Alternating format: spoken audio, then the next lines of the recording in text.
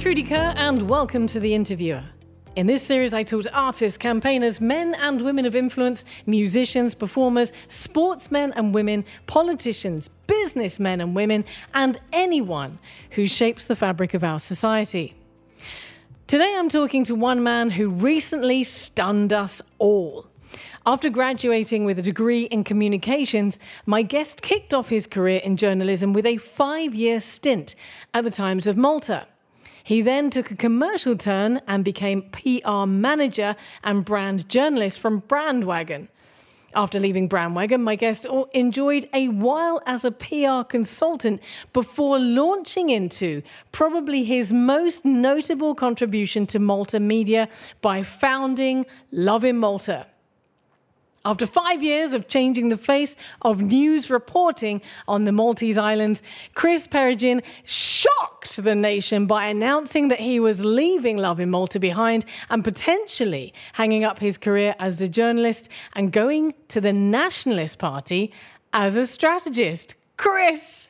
Oh my, where do we start? First of all, a massive, massive welcome. Thank you, Trudy, and thank you very much for having me. And sorry, it's been a while. You did tell me originally at the time of booking you to come on the show that something big was coming. And I remember jokingly thinking to myself, is he going into politics? So, of course, when you made this announcement, I really wish I'd gone to the bookies.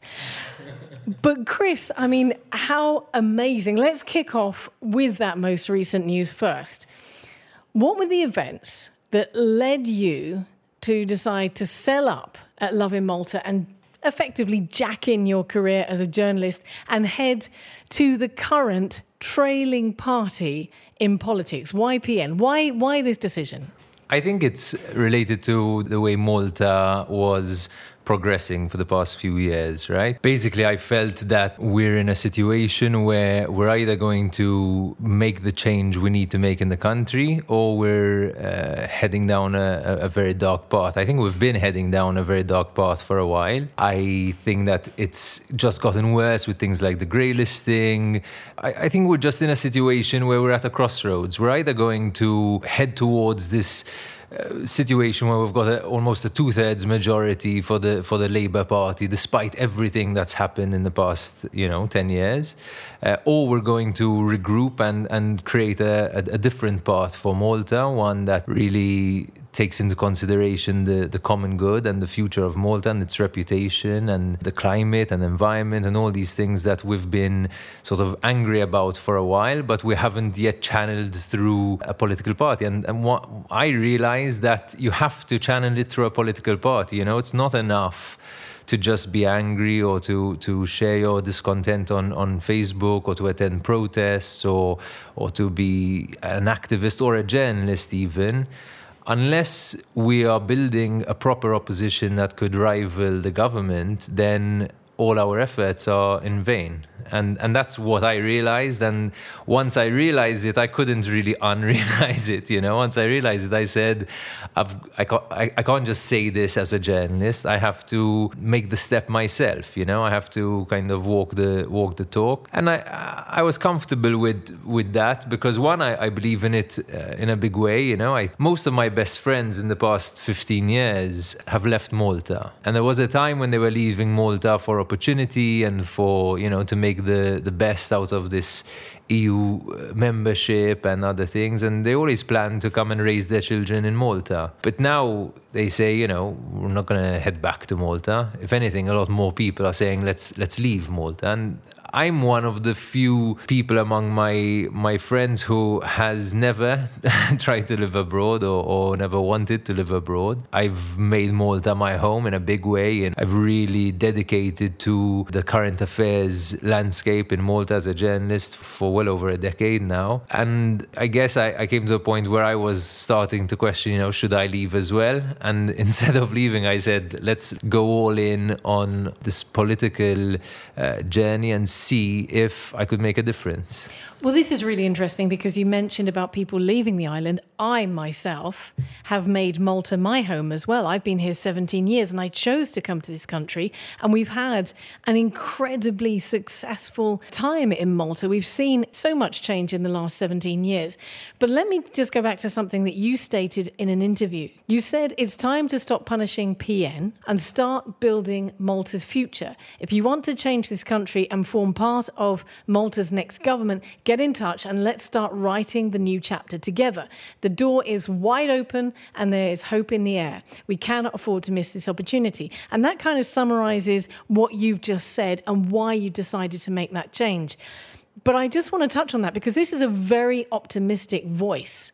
But right at this moment, and you've said it yourself, we still see that the current government are leading by 50,000 votes in a recent poll with the Times of Malta. And this is despite greylisting being held accountable for the murder of Daphne Caruana Galizia, countless reports of bribery, bank heist, corruption, and a murder trial allegedly linking to individuals at the highest level of government. How is this even possible? Well, I think it's the way politics has developed over the last 10 years, right? So something sort of happened with the Nationalist Party. I think it happened sort of after EU membership. So there was this very big effort to unite the country and do something unimaginable, which was to sort of get Malta into the EU as a strong, member of the European Union. And that required a huge transformation, a transformation of our economy, a transformation of the kind of jobs that we do, our industry, getting ready for competition at an EU level, both the positive sides and the negative sides of that. And it was also a very painful journey, one that involved having to campaign very strongly against the Labour Party's scaremongering over EU membership and convincing the public to vote for a referendum, which still needed an election to confirm it after the referendum. So that's the kind of history of it. But I think from that moment on, the Nationalist Party had come to a point where it didn't have that same clarity of vision that people were used to it having. And that affects even the internal culture, because if you don't have a very, very clear vision, then it's easy to get off track. And I think that's what happened to PN in the 2008 election, which it barely won. It won by a whisker. And then it had 5 years or 4.5 years of misery in a sense, because it had a 1-seat majority and fractional sort of gap in the polls, and that meant that any decision it took, it could annoy enough people to destabilize the government. And so I think it stopped taking decisions, or it tried to be as good as possible, but that was really, really difficult. Eventually it just seemed like it wasn't taking decisions and it was slowing down everything. And that sort of coincided with Labour developing this massive majority.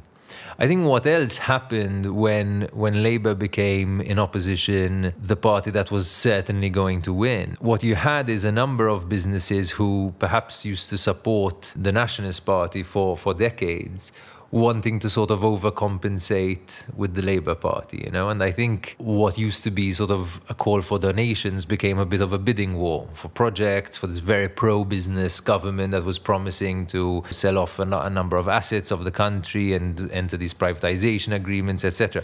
And what developed there then is this really strong Labour machine, which then once it got into government, included all the incumbency, versus a Nationalist Party that had been, very tired and lost after many years in government and was still regrouping. And then we had, I think, 8 years of trauma, right? Because just before the Nationalist Party could even start to form its ideas as an opposition, within 2 years, we heard of Panama Papers. And that automatically made the Labour government an illegitimate one. They got elected and immediately, within days, set up these secret offshore structures, meant that from the Nationalist Party's perspective, that was an illegitimate government. And so it wasn't so much about what is the great next vision for Malta. It became, how do we get these crooks out? And then you had 2017 election, which was called a year earlier because of this,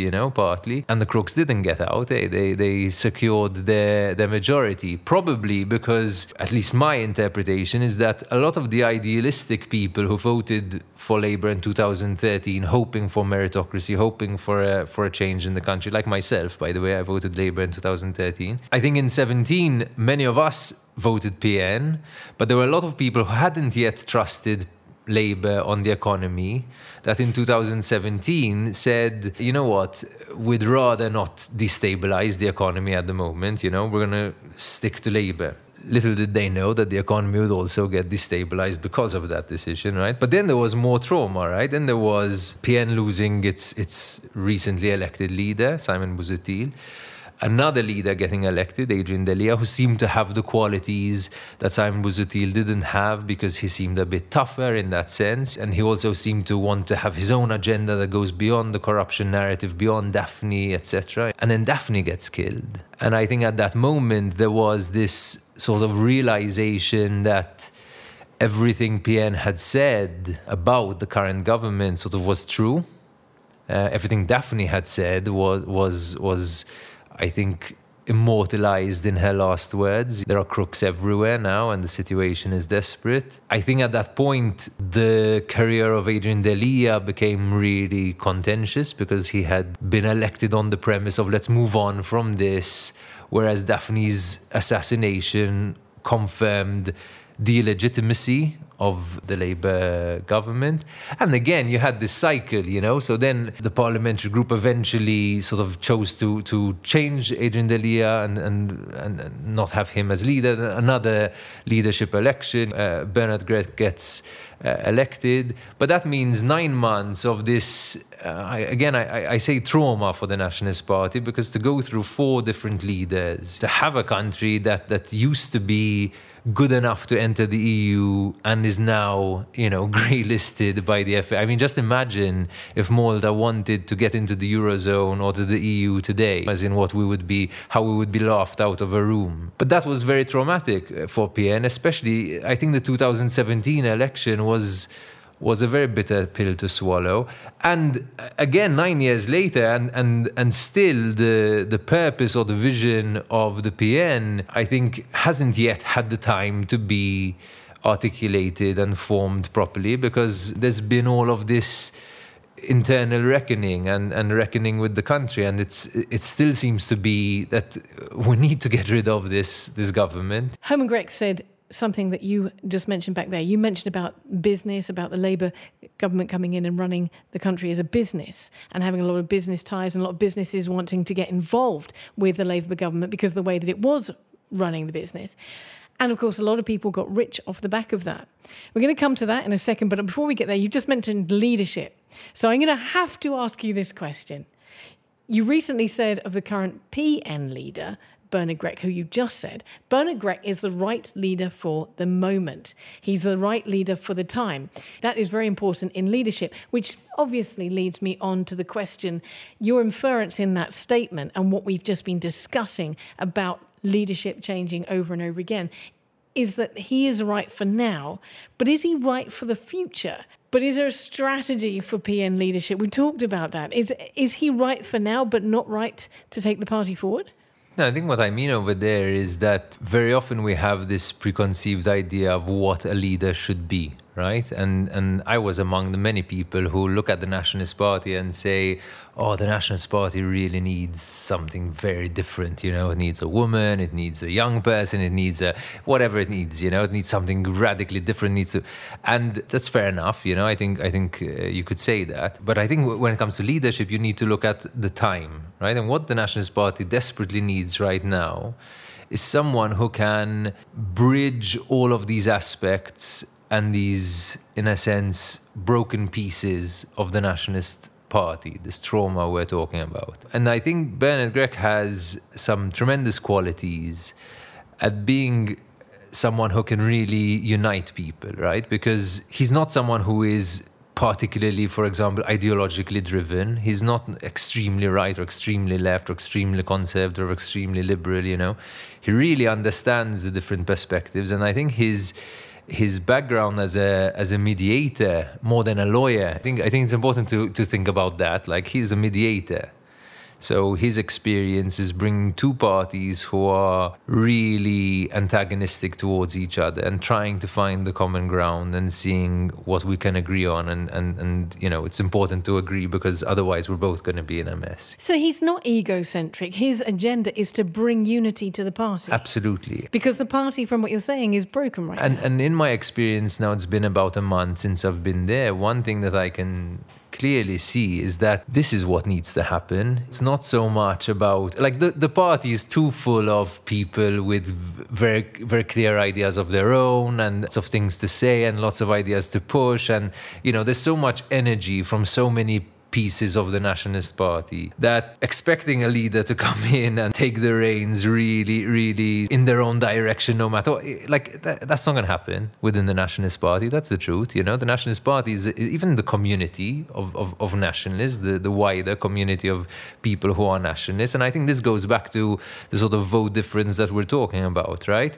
There's 50,000 people who really don't want to vote for Labour, but their standards are high and they want to be convinced by the Nationalist Party. They're not giving that up easily. They want to see the Nationalist Party rise to the occasion. They want to see the Nationalist Party show that it's different to Labour. They want to know that the Nationalist Party has a vision that they can rally behind. That's also reflected internally inside the party. The standards are very high. There's a lot of internal criticism. There's a lot of openness with people's ideas. And therefore, what you really need is someone who can really bring together all of these different opinions and ideas and strategies and find a way to piece that into a common ground everyone can rally behind. And it's not easy. It's really not easy because of what these past 10 years have been like, for the Nationalist Party. So that's what you meant when you said that Bernard was the right leader for this time. Absolutely. And that's what needs to be done. Yeah.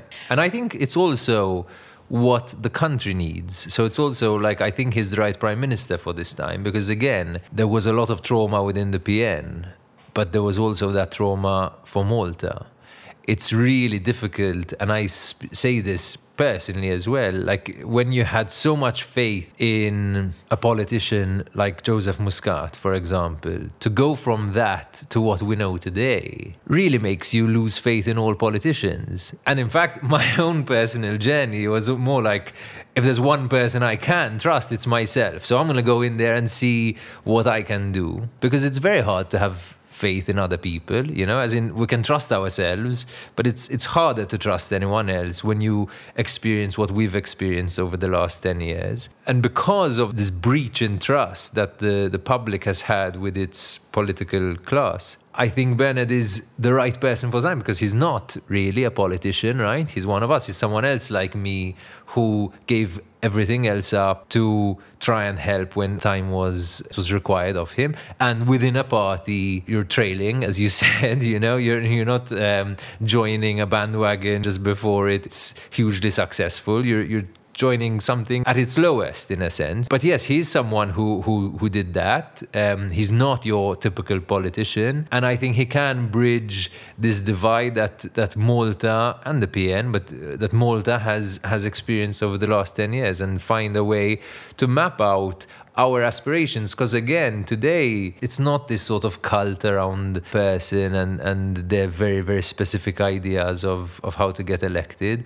It's about empowering citizens and communities and NGOs and experts and academics to realize their dreams for Malta. And we all have specific ideas about what needs to be done. What's important is that your ideas have a channel, that they could reach a politician who has a genuine interest in making Malta better, and not a genuine interest in piling money outside of Panama, inside Panama. That's the difference. Exactly, and you've hit it the nail right on the head. Because I think, having talked to so many people during this podcast, there is a lot of people who are feeling tired, lethargic, run down, not just because of what's been happening in the media with Daphne, what's been happening in the media with the grey listing, but also because, of course, let's face it, we've also been in a pandemic as well, but are tired and are desperate to see good news. We've been bombarded. You know this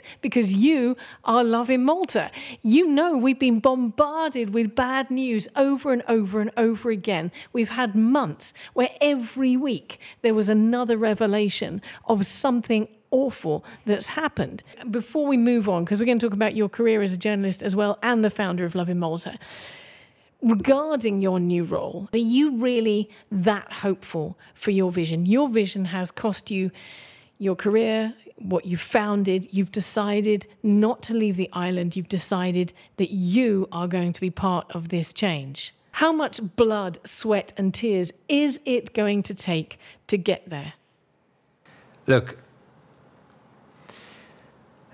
the good news is that I'm much less frustrated than I was before I joined, right? So, of course, there are things within the Nationalist Party that once you're there, you realize, how are we still doing things in this way? This is this needs to change. This needs to change. The culture, there's so much to change and there's so much to process, that it's easy to feel that the outlook is bleak. But in reality, when you know that you're able to change something, when you're able to contribute and you're there, then whatever upsets you about the party, it's upsetting you about yourself, your inability to change it. And that's a very engaging process, I'll be honest. I think it's the most challenging thing I've ever tried to do. That also makes it the most engaging and fun thing that I've ever done. It's a completely different motivation from building your own startup or making your own money or buying a house. We're either going to make this country livable, for me first and foremost, to be able to enjoy living here, or we're gonna give up. And I'm not about to give up. I'm sure we can get it done. That's amazing to hear. Absolutely amazing to hear. Okay, we're going to come back to that in just a minute, but in the meantime, I want to talk about you, Chris, as the man in the media.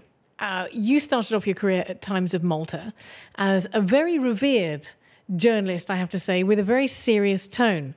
And I remember thinking when I first came to Malta, there is no tabloid news. I came from the UK and the US, where you have all of these tabloid magazines and newspapers. And then Lovin Malta was born and filled a vacant slot of delivering news and stories and entertainment in a much more digestible tone of voice that everyone could understand. Did you ever doubt it would work? How did this happen? So I think I had spent a number of years questioning, can news be done differently?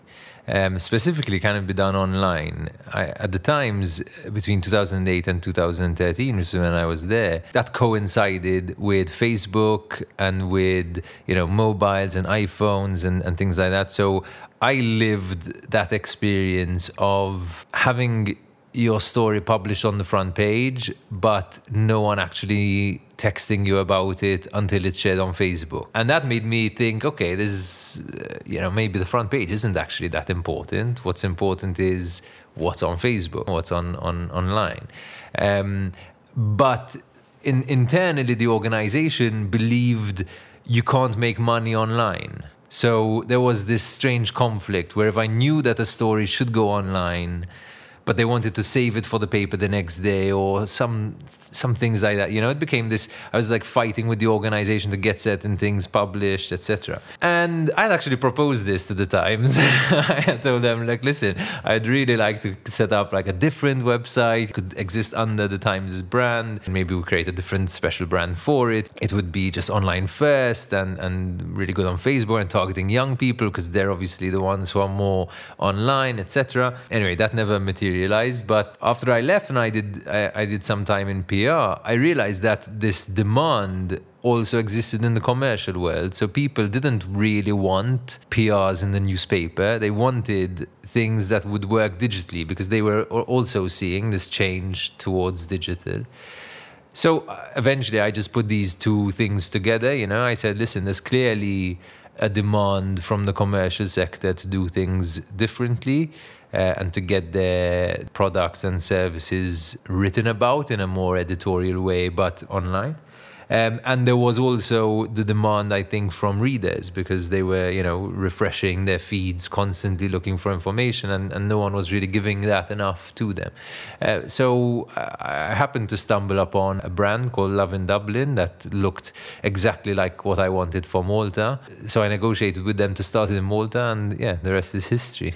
Well, you say it's history, but I mean, I can remember when Lovin Malta launched, and literally within 3 months, I said to myself, this isn't going anywhere. This is here to stay. And this is a different kind of reporting, because it's not just taking news online. It's using a different language.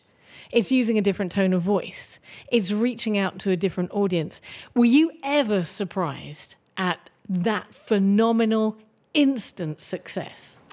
Yeah, I think within 3 weeks we're a household name. Was I surprised? I guess I was surprised. I also remember very clearly believing in this in a huge way and knowing that it's going to be successful. Knowing that, I think what was fun about Lovin Malta is that I really felt secure in my knowledge of the field, because I had done some time working at Brandwagon with brands, and I had done a considerable amount of time working with the Times, who would eventually be the competitor, so to speak. I felt like I really knew the sector very well, and I knew what to do. And once we did it, it worked. That didn't surprise me. I guess what surprised me was the way we were able to then grow so fast into a very credible news brand that had a huge impact on the country. And again, what happened to the Nationalist Party also happened to Lovin, right? So in the sense that at Lovin, the whole point was to publish news and content that was a bit lighter than the news, than Times, Malta Today, Independent. Like the idea was 80% light content and then 20% content that would really leave an impact, because it's different to what you expect from Lovin.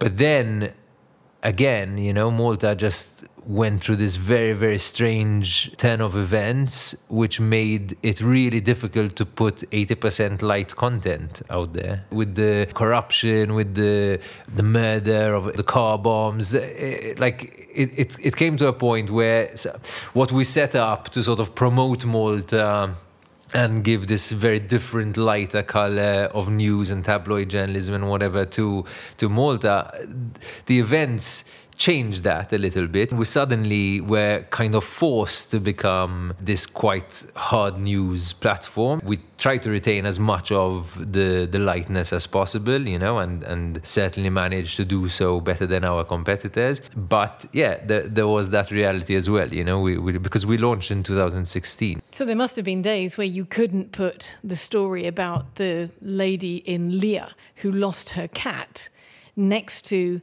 the death of a journalist. I want to ask you about that lighter content.